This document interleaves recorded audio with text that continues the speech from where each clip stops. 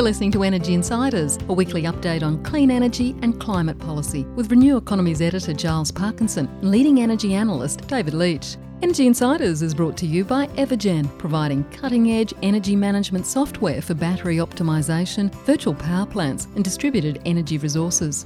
And Pylon, helping solar installers and retailers design high-resolution solar proposals in minutes. Hello and welcome to this latest episode of the Energy Insiders podcast. My name is Giles Parkinson. I'm the editor of Renew Economy and its associated websites, the EV Focused, the Driven and also One Step Off the Grid. And joining me as usual is ITK Principal David Leach. David, I trust you are well. I'm well, trust the audience as well. I doubt it's the same audience, Giles, as Q&A, and we probably shouldn't reprise that, but haven't we got a great guest this week? We do that. I think we might leave that one from Q&A, just to go through to the keeper, as it were. Look, it's been a really interesting week. First heat wave of the summer, and it's not even yet summer in Australia. The El Nino declaration for Australia, long awaited, long anticipated, but now declared.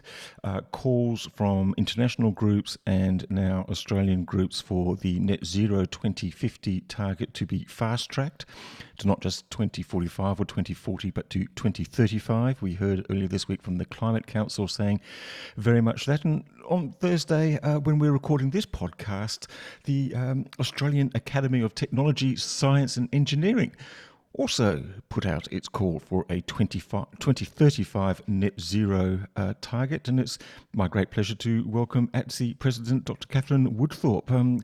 Katherine, thanks for joining the podcast. Hi, thanks for having me. So, ATSI has put out a call for 2035 net zero target. Why and why now? So, 2050, it's a long way off. It doesn't focus people's mind on the problem at hand. And if we relied on 2050 as being the time by which we get to net zero, we will not make the window certainly to keep to 1.5 degrees, but probably even to keep to 2 degrees. So it's absolutely imperative that we get moving faster and we get moving now. So it's very much been the case that the net zero 2050 target has almost been seized on as an excuse by some people to not do very much over the next 5 to 10 years. It's, well, we've got 2050 to do this, but clearly even if we're actually trying to get the 2050 target, we need to be moving very quickly now to get those sort of science-based targets under control. And when you think that's a generation away, and we're the ones who, in the last couple of generations, have created the bulk of this problem. To wish it upon the next generation to have to manage the problem and solve it strikes me as being markedly unfair. But importantly, it also means that the longer we take, the smaller the window gets, and in fact the faster you have to move it. It's a law of diminishing returns, and so the sooner you move, the longer you actually have to do it. So it becomes counterproductive to have a far out end date. We really need to get moving soon. Is there any particular sort of climate sort of developments, or is it sort of the record temperatures that sort of behind the timing of this call, or are you kind of just sort of sick of seeing the sort of the delay and the lack of action amongst policymakers and what have you? There has been and there is constantly updates on the science of the climate. Those updates continually reinforce the difficulties we are in as a planet and reinforce the need for action sooner rather than later. And as I said, the windows are ever closing upon us. And then when you compound that with the hottest day that the planet has ever seen since recordings started, the minimum amount of sea ice around Antarctica that has ever been recorded, and those events sharpen your mind very much about what's in store for us. Yeah. One more question before handing over to David and giving his turn. Even the 2050 target meant basically decarbonising the grid by 2035 because that was necessary so you could then decarbonise other sectors, transport, buildings, industry, etc. And I think it was pretty much beholden on sort of advanced economies like Australia and others to do that by between 2035, hopefully it's 2035, but at 2040 at the latest. What would a 2035 net zero target require of the grid to allow the rest of the economy to follow in behind? Well, it clearly requires accelerating the amount of renewables we have in the grid, the amount of firming that we have in the grid, whether that's predominantly through batteries, but things like solar concentrating thermal also provide firming. It needs, and absolutely the likes of AEMO and others are completely cognizant of this and working hard and fast to get there as well. But there are new technologies coming on board, or more importantly, old technologies are getting improved. So solar PV is continuing to improve in its efficiency. Solar concentrating thermal is coming into a price range that's now feasible to put that into the grid. So we have the technology, it's just the will to implement, and it will take a lot of work. We're not pretending it's easy, but it needs to be done. So, Katherine, could you just tell me a little bit about the ATSI, if that's how you say it, as an acronym organisation? Because I don't think it's one that all of our listeners will be very familiar with. Sure. So ATSI is the Australian Academy of Technological Sciences and Engineering. There are so-called learned academies in various areas such as science, social sciences and so on. ATSI's unique in that we spread across not just academia but deeply into industry and government scientists as well. So we have some 900 fellows, or just shy of 900 fellows, all of whom are leaders in their fields of science, applied science, technology and engineering. So we have an incredibly broad range and deep knowledge of the leaders of Australian science, technology and engineering, who are bringing their minds to this problem.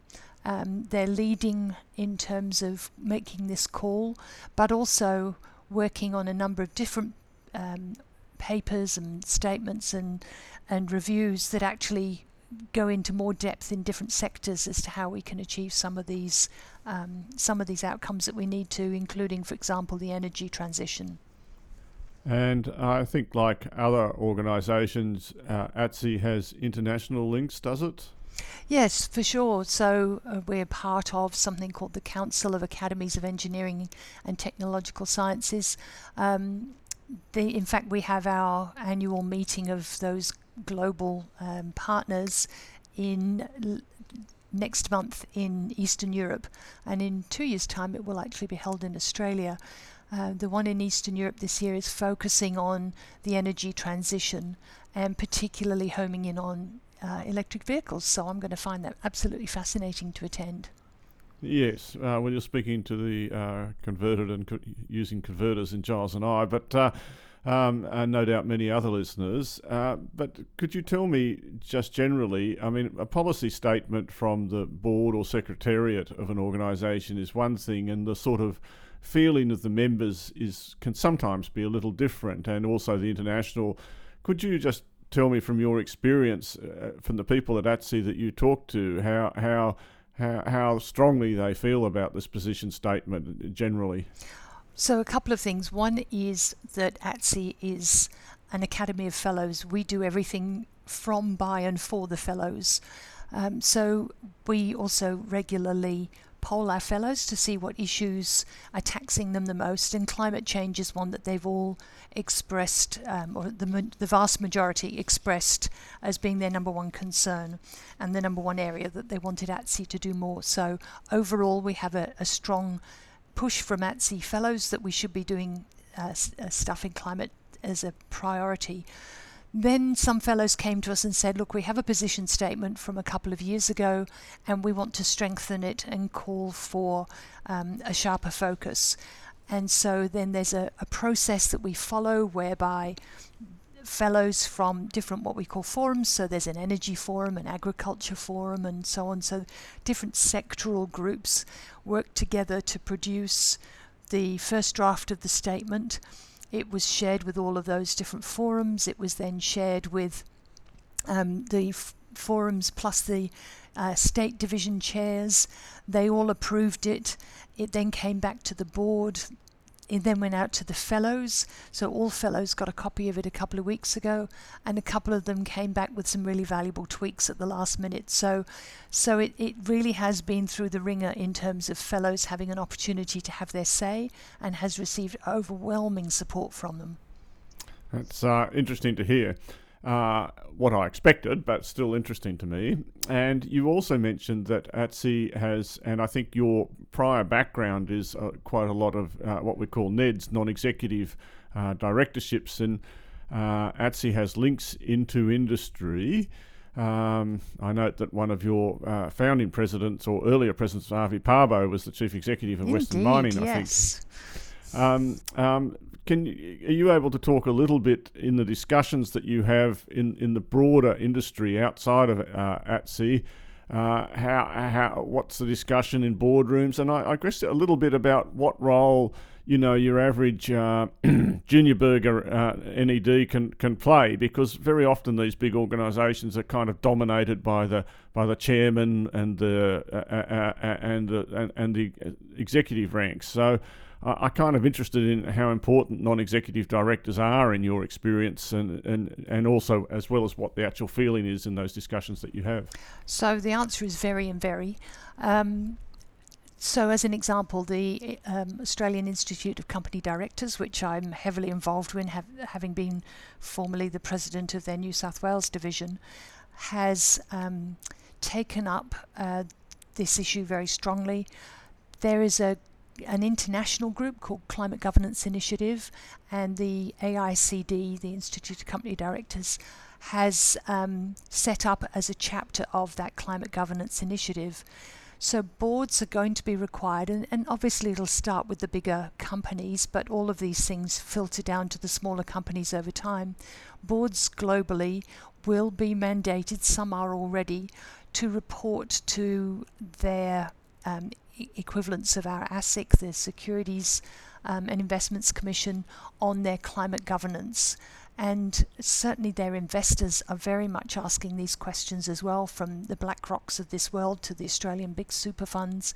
They're all asking questions of these companies about their climate governance. And so the boards of those companies are absolutely beholden, both in terms of mandatory standards and reporting, but also to their investors, to be on the front foot in terms of what they're doing to understand their climate risk, to mitigate that, and to do their bit to reduce their carbon footprint.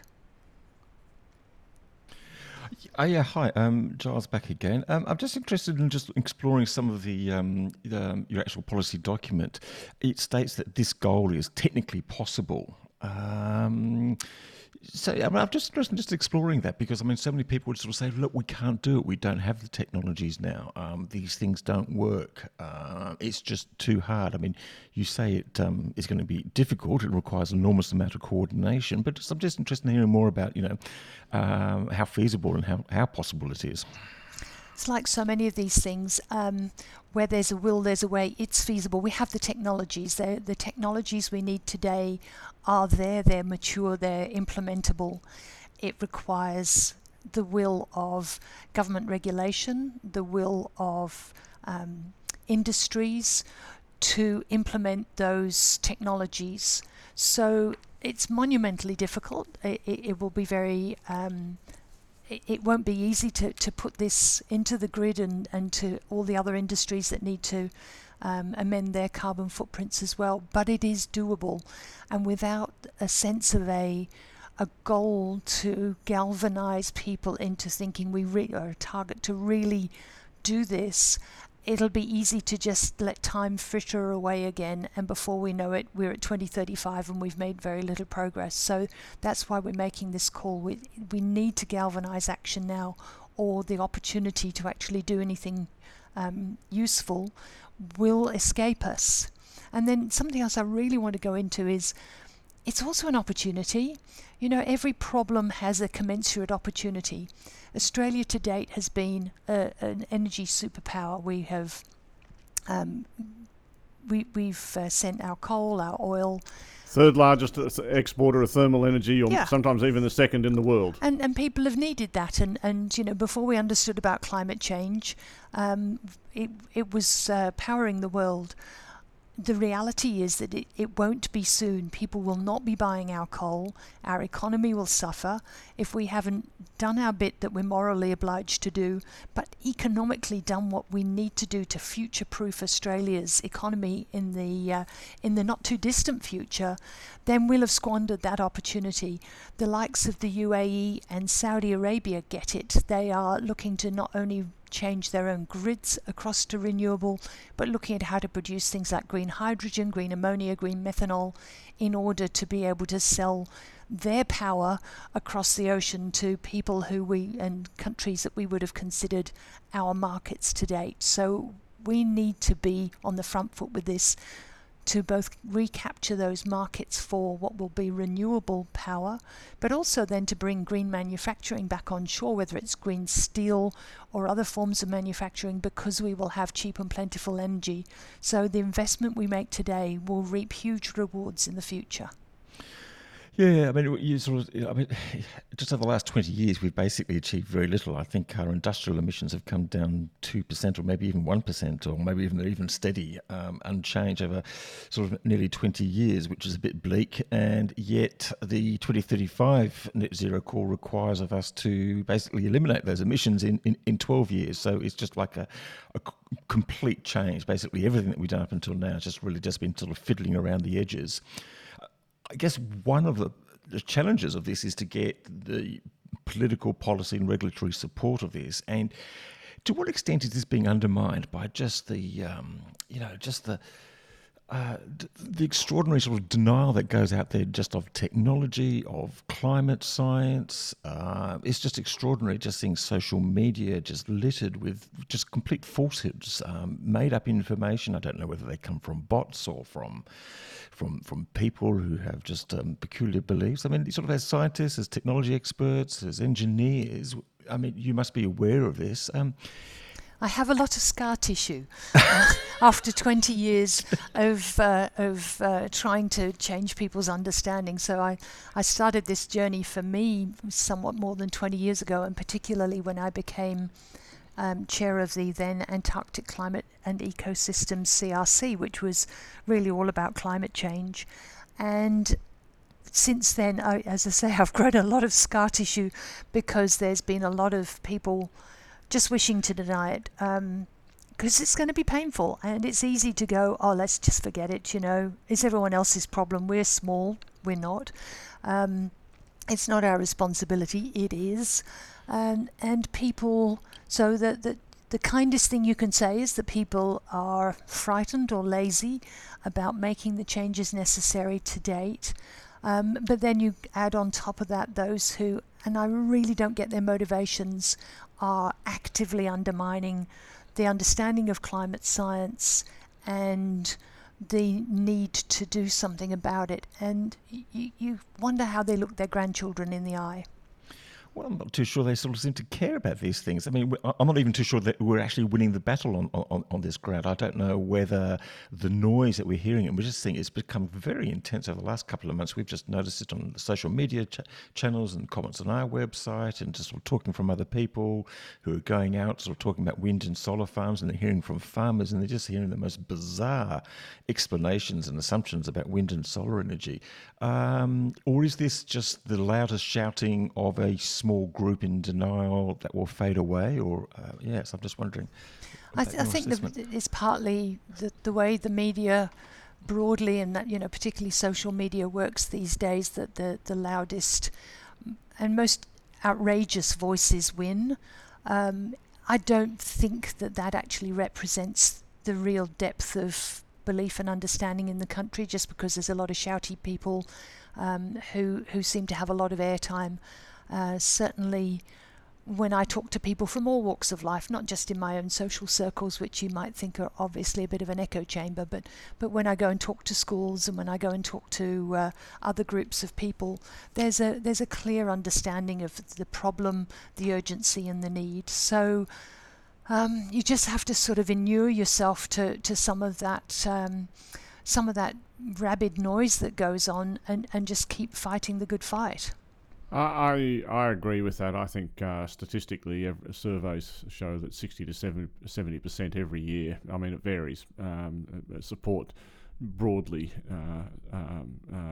doing stuff. Exactly what stuff, but the general concept is pretty well accepted. It's like with farmers.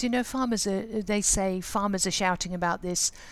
Farmers know and care and love their land. They want to do the best thing by their land and do it sustainably.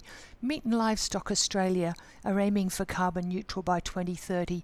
The farmers are not crying out to stop this. The farmers totally understand it. They're at the absolute pointy front end of the consequences of climate change, and they absolutely get that they both have to and can do their bit. So people misrepresent the views of those kind of groups. Just look at the farmers group on climate action, and then you've got emergency leaders on climate action. There are really important groups out there who are representative of the real views of those sectors. Some of the real views, I hesitate to as I said, there's often a disconnect between rank and file, to use a union term, and leadership. I'm not disagreeing with what you say. I'm just saying that as someone who grew up in country Australia, farmers have views, and other family members in the farming family may have different views. There's a lot of views. What I wanted to ask more generally is about the role of ATSI in I suppose, or the role of science education. Again, scientists, there's a consensus, I think, or a paradigm on an issue that science develops. But how do you generally, avoid this problem of it's an expert speaking? Experts don't always understand the problems that I face, or generally, or how do you, I was just talking to a cardiologist this morning who was saying that for smoking, they got over it by just putting in place a rule. That's what worked, not education. What is the role of science education, I think is my question. Well, certainly science education. The more science literate the public are, the more they'll actually be able to understand. But what's really important with someone like ATSI or a group like ATSI is because we also work in industry and in government, our fellows are embedded in the places where changes need to be made. They're not just academics, not to disparage academics, but where you say people maybe look to academics or so-called experts other than academics and find it hard to relate to them. We're talking about people who are embedded in the areas that actually need to make the changes. Yes, and I just wondered, does ATSI include like social sciences, or is it mostly hard sciences? Because increasingly over the past couple of years I've become more and more convinced that this whole thing is not a technology problem. It's not an economics problem. It's a soft social people type thing. So ATSI doesn't. There is in fact an entire Academy of Social Sciences with whom we work closely. We have a kind of peak body of academies, the Australian Council on Learned Academies, and we work closely on a lot of these issues together. So we'll often be producing joint papers. In the case of this particular paper, we did it solo, but the Academy of Science has already put out a similar call in the past. So the academies are very much aligned with the need for this, but certainly in terms of the way to change hearts and minds, so the social sciences are critical. So when I helped set up the very first bushfire cooperative research centre, the important thing we did there was include social science in what we were doing, because we could do all the technology and science investigations, but unless we had social scientists working with us to make it into processes, procedures, messaging and so forth that would actually resonate with the people who needed to use those things, hear those things, you're in a vacuum. So working together between social sciences and technological and sciences and engineering is a really critical combination. I think it is, and I'll hand back to Giles again, but I also think about power, and I mean political power. I mean, lots of business has power because they drive the economy or contribute to it, and taxes and things are important, and so a business lobby group is quite important. Unions have a separate group of power. Political parties have powers. It often seems to me that scientists are generally amongst the most knowledgeable definition or sectors of the Australian population, don't seem to absolutely be in a position to have much power. They can only the force of ideas and waiting for people to understand that force. Yeah, no, you're right. I couldn't put it better. I wonder, when you have taken these ideas to power and political power, what's been their response? There's always this tension between well-intentioned people in power and other pulls on them that make them more risk averse as they see it. I think it's more risky, but as they see it, and so they temper either their stance or their actions. I think that's changing, not least because, again, to your point about regulation, when you've got climate governance reporting that's mandated certainly across larger companies across most of the world and soon will be in Australia, that means that they're having to actually not push the problem to the back of the priority pile. They're having to bring it forward and they're having to address it and they're having to actually do something. So it gives them more strength and more support to do what they know they have to do.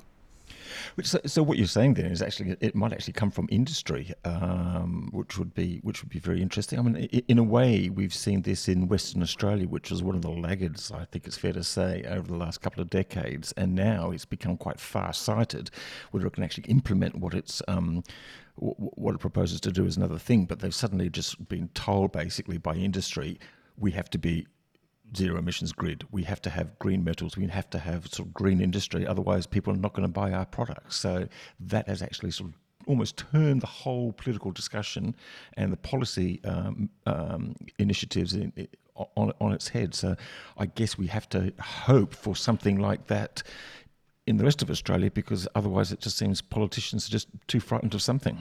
Yeah, it's industry has been pushing a lot faster than government in the past. For the last 10 years, certainly, of previous governments, industry was the leader and saying, well, we can't wait for regulation to catch up with us. We've got to make these changes because the world's changing around us, our markets are changing, our customers want different things from us, and we've got to change to meet those times or we won't be in business any longer. I think that's accelerating even further. And so, whether to go back to the point I made earlier, if Saudi Arabia sees the writing on the wall about the future of their oil industry and is working to go into renewables, then clearly anyone can do it in terms of understanding the real risks that face them as a business. And most businesses are really getting on the front foot about this. Yeah, well, let's hope the Saudis and the UAE are deadly serious about this and very... Well, they're putting a lot of investment in, that's for sure, in places like NEOM and others. They're also putting a lot of investment into football, and they've got a lot of money. True, but I would rather at least that they are investing and not investing. Well, the proof in the pudding might come in the climate conference that's going to be held in the UAE in a couple of months' time. Anyway, look, Katherine, thank you very much for joining the Energy Insiders podcast, and let's hope that your message wins through. Let's hope. Indeed. Let's not squander this opportunity to future-proof Australia's economy, hey? Okay, well, look, thank you very much for joining the podcast at short notice. And look, we'll be back after a short break to discuss the news of the week. Australia's most anticipated clean energy event, All Energy Australia, returns to the Melbourne Convention and Exhibition Centre, October 25 and 26. This event is a must for industry suppliers and experts and those involved in the renewable energy and energy storage sectors. featuring over 350 suppliers and attracting more than 10,000 industry professionals. You can't miss this free event. Register now for All Energy Australia 2023, October 25 and 26, Melbourne Convention and Exhibition Centre. You are back listening to the Energy Insiders podcast. My name is Giles Parkinson, and with me is David Leach, and we have been listening to Katherine Woodthorpe, Dr. Katherine Woodthorpe from ATSI. David, it's particularly interesting that we're seeing these calls now for net zero 2035, and I think it's actually good because I've been quite sick of using 2050. Net zero 2050 is an excuse to do nothing and to wait for improbable technologies, and I guess nuclear is the one in case. The debate here is getting quite ridiculous. Well, I think it is. I haven't been talking about 2050 for a couple of years. It's all about 2030 and 2035 for me. At the same time, listening to that conversation to Katherine talking made me realise that we're not going to get there. And that's the other disadvantage of setting impossible targets, is that you automatically precondition your audience to stop listening because they assume it can't be done, or at least it's unlikely to be done, and therefore they don't have to pay attention. But what sort of targets do we set? Because I mean, I think we had Stephanie Bashir, I think on a while ago, saying that we need to set a target so we can actually sort of know where we're heading to, and we can work back and work out how to get there. 2050 target is pretty pointless in that regard because you'll get too many politicians arguing that that means doing nothing for the next 10 years. Not just politicians. It's again like Katherine said. The longer you leave it, the harder it is to do in a hurry. So it's not targets we need, it's policies. We need but you can look at the UK and see how too tough a policy encourages people to push back. I guess, where in the UK, the Boris Johnson's 2030 no more internal combustion engines has just been pushed back to 2035. I don't like that at all, but it just shows, but at least 2030, 2035 is the right time to be talking about it. So we need a policy in Australia, having just achieved legislation, was it this year? Or last year, I actually was track that got us to 2050. We now need to move that legislation forward. One of the advantages of having a rapid election cycle in politics is that it does give a chance every 3 years for the government of the day and the opposition to come up with new policies. And there is a chance, there's a debate to be had federally as to whether it's advantageous to have stronger policy. So that's essentially what the Queensland, in my opinion, talking about politics, not electricity for a second, it's gone. The Queensland Labor Party has very clearly differentiated itself by going strong on renewable energy, and I think it's a very good policy. The question is, will it be enough to carry them forward at the ballot box? And the same question federally is, would a stronger policy actually get you more votes now, or does playing it safe and cautious, is that the better political thing? I know what I think. I think in the end people vote for a party and for leaders that they think is setting a sensible future. And I think the evidence is clear that a sensible future requires stronger policy than we currently have, not just in Australia, but in every country in the world. Just to finish blathering on for a second more, I mean, in China, which is my kind of favourite bogeyman for having more coal generation, at the same time this year they're going to install something close to 200 gigawatts of solar, which is a lot. It is a lot, indeed. Yes, and I'm not too sure whether I have faith in sort of 3-year election cycles, given that we had a perfectly decent policy just over a decade ago with the carbon price, the RET, the CFC and ARENA, and many parts of it, and most particularly the carbon price, were pulled down. And that's a shame, because it would have given us a fantastic platform to reach our emissions targets a lot earlier than we are going to. So, Giles, I didn't finish, and perhaps I should ask you. The opposition which always has to have a different policy to the government, because otherwise I don't know what. Otherwise, you can't be seen to be agreeing with the government of the day. Oh, heaven forbid. So the policy can't, and it's everyone accepts, even the Liberal Party, however reluctantly, or the LNP in Queensland, that global warming is a truth. And therefore you can't just have coal generation forever, so you have to have something else, and so they've gone for nuclear. But what do you think about that?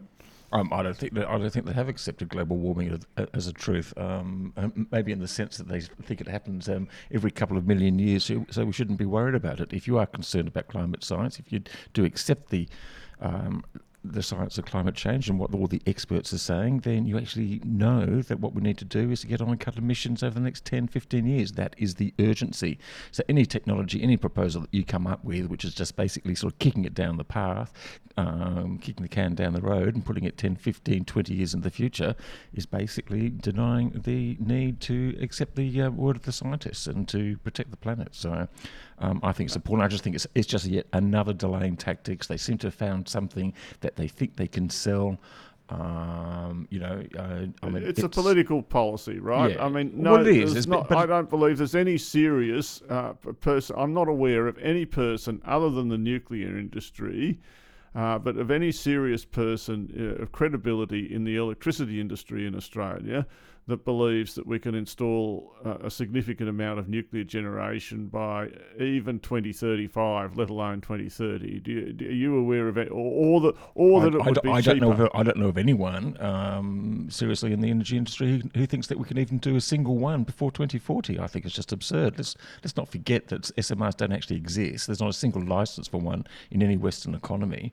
Some have been rejected. Some have been refiled. Even advanced nuclear economies like Canada and Sweden say that they won't be able to get multiple SMRs up until the mid-2030s at the earliest, and that has infrastructure, expertise, knowledge and an ideological pursuit of them. In Australia we have nothing of those. It's just simply a complete straw man. And it's just appalling. And, the Liberal Party has rolled out a 17-year-old, which has just extraordinarily been given a platform on the ABC and other media. And I just find it really frustrating. I think many people do, because we just know it's just yet another delaying tactics. People just spreading complete hogwash. Now, Giles, just to make two slightly contrarian points, because unfortunately I'm the sort of person that always likes to bite the hand of anyone I'm near. Please don't bite it too hard, but anyway, go ahead. The first point is that apparently, and I didn't watch this show, the 17-year-old said, well, that's okay, everything you say, Giles, is correct, but why make it illegal in Australia? If let's make it legal, and if someone's stupid enough to try and build one, well, then the economy will stuff it up. And I have some sympathy for that viewpoint. Unless you can convince me why it should remain illegal. And I think that's a debate worth having. The second point I would make is that in terms of costs, there are some pretty dramatic renewable energy cost proposals out there. And can you guess near term, and can you guess which one I'm thinking about? Well, you're probably thinking about snowy hydro and maybe transmission lines. No, not the transmission lines, certainly not, and not even snowy hydro, although I could. No, I'm thinking about a variable renewable energy. Well, probably offshore wind. I'm thinking about offshore wind, which BNEF is estimating is pretty close in Australian dollar terms for the United States. So the cost to build offshore wind in the United States, but expressed in dollars, is about 190 Aussie dollars per megawatt hour of delivered electricity, 190, and I would say that's without the Australian cost premium, which generally exists for everything, and it's without allowing for the fact that traditionally for oil and gas, Bass Strait's been a pretty difficult area to get things done because of the wind and other things. So, that doesn't thrill me with joy to be talking about $200 a megawatt hour electricity. You're not going to be running your aluminium smelter on that without a pretty decent subsidy, are you? Well, no, and it remains to be seen how many, if any, of these large offshore wind projects actually do get built. And we're probably looking 5, 6, 7 years down the pathway. We have seen big cost drops in offshore wind over the last 10 years. They have slightly reversed over the last 3 or 4 years. Where they end up with, is hard to say. David, just on the issue of renewables, we did hear more benchmarks this week, reach more benchmarks above 70% for the first time, so that was interesting, and it would have been even higher were it not for the curtailment of wind and solar. So, I mean, that's the 70% instantaneous production. At 11:30 on Wednesday, I think it was, the NEM was getting 70%, and I still actually got to confirm that included the demand from households, but I imagine it does. And in any case, we know it's going to, that's increasing in line, funnily enough, with what AEMO said it would do. Who can credit it? AEMO actually knows what they're talking about every now and then, and I think we're going to get to 100% in a few years, instantaneously. And it is worth noting, and it's important to note these milestones, but it's not really what we're interested in. We're interested in the 24-hour, 365-day share, because that's what matters for carbon emissions and stuff like that. No, I completely disagree, actually. I think we are very interested in them because it shows, if you were talking to people a few years ago about getting to these levels of renewables, particularly in Western Australia, 74% rooftop solar, just rooftop solar and the biggest standalone grid in the world, these were deemed impossible beforehand. So this tells us where we can go. It also tells us a bit about what we need to do to actually manage a grid which is getting close to 100% renewables. So that's important insight, sort of storage, demand management, control, orchestration, and things like that. Now let me finish. Sorry. And it's really interesting, actually, because AEMO talks about sort of times in 2025 when there'll be...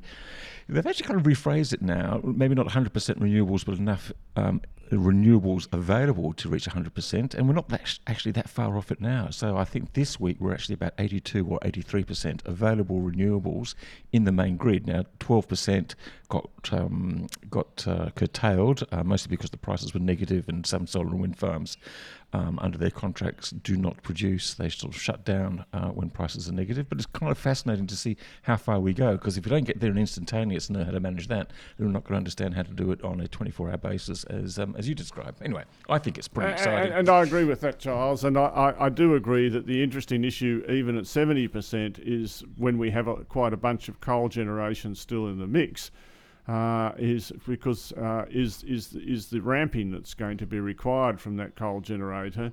It is just getting harder and harder every day, notwithstanding all the money that the big gentailers are spending on coal generation to keep it running. They're not spending any money on renewables, but they're spending $200, $300, $400, $500 million each to keep their coal generators going for a few more years. And to make them more flexible. Yeah, that's right. Hey, look, just to finish on one other thing, we did mention Western Australia in our discussions on Katherine Woodthorpe and just the change there. And last week we had Jai Thomas from the Coordinator of Energy in Western Australia in a really interesting conversation about how that state has kind of turned quite quickly. And it's interesting to know that actually sort of during that conversation or after that conversation with Katherine Woodthorpe, Macquarie announced 2.4 gigawatts of wind project in Western Australia's southwest grid. Now, look, I know people make promises about multi-gigawatts of wind and solar here, there and everywhere, but it's really interesting that this is actually this is the first one that is anywhere near that scale in that grid. And if you think about that grid, it has maximum demand at the moment of 4 gigawatts. Here's someone coming along and say, we'd like to put 2.4 gigawatts in there, which is kind of what the government has actually been saying for the last few months in their new demand forecasts. And it's just fascinating to me just to see the way the industry is kind of driving this. The people who want wind and solar to sort of decarbonise their industry and refineries, and then the people coming in willing to provide it. All that needs to be done now is it to be managed and new transmission lines to be built, what have you. But I just think it's... I actually find that really interesting, really exciting, and hopefully we can see something of that scale happening in the NEM as well. Indeed. There you go. Oh, I think we've taken up most people's time. So look, thanks again, David. Thanks to Katherine Woodthorpe from ATSI for talking to us about their net zero 2035 target, or their urging for Australia to adopt one. Thanks, of course, to our sponsors Evergen and Pylon. Thanks to all our listeners. Do send us some feedback and comments and questions if you have them.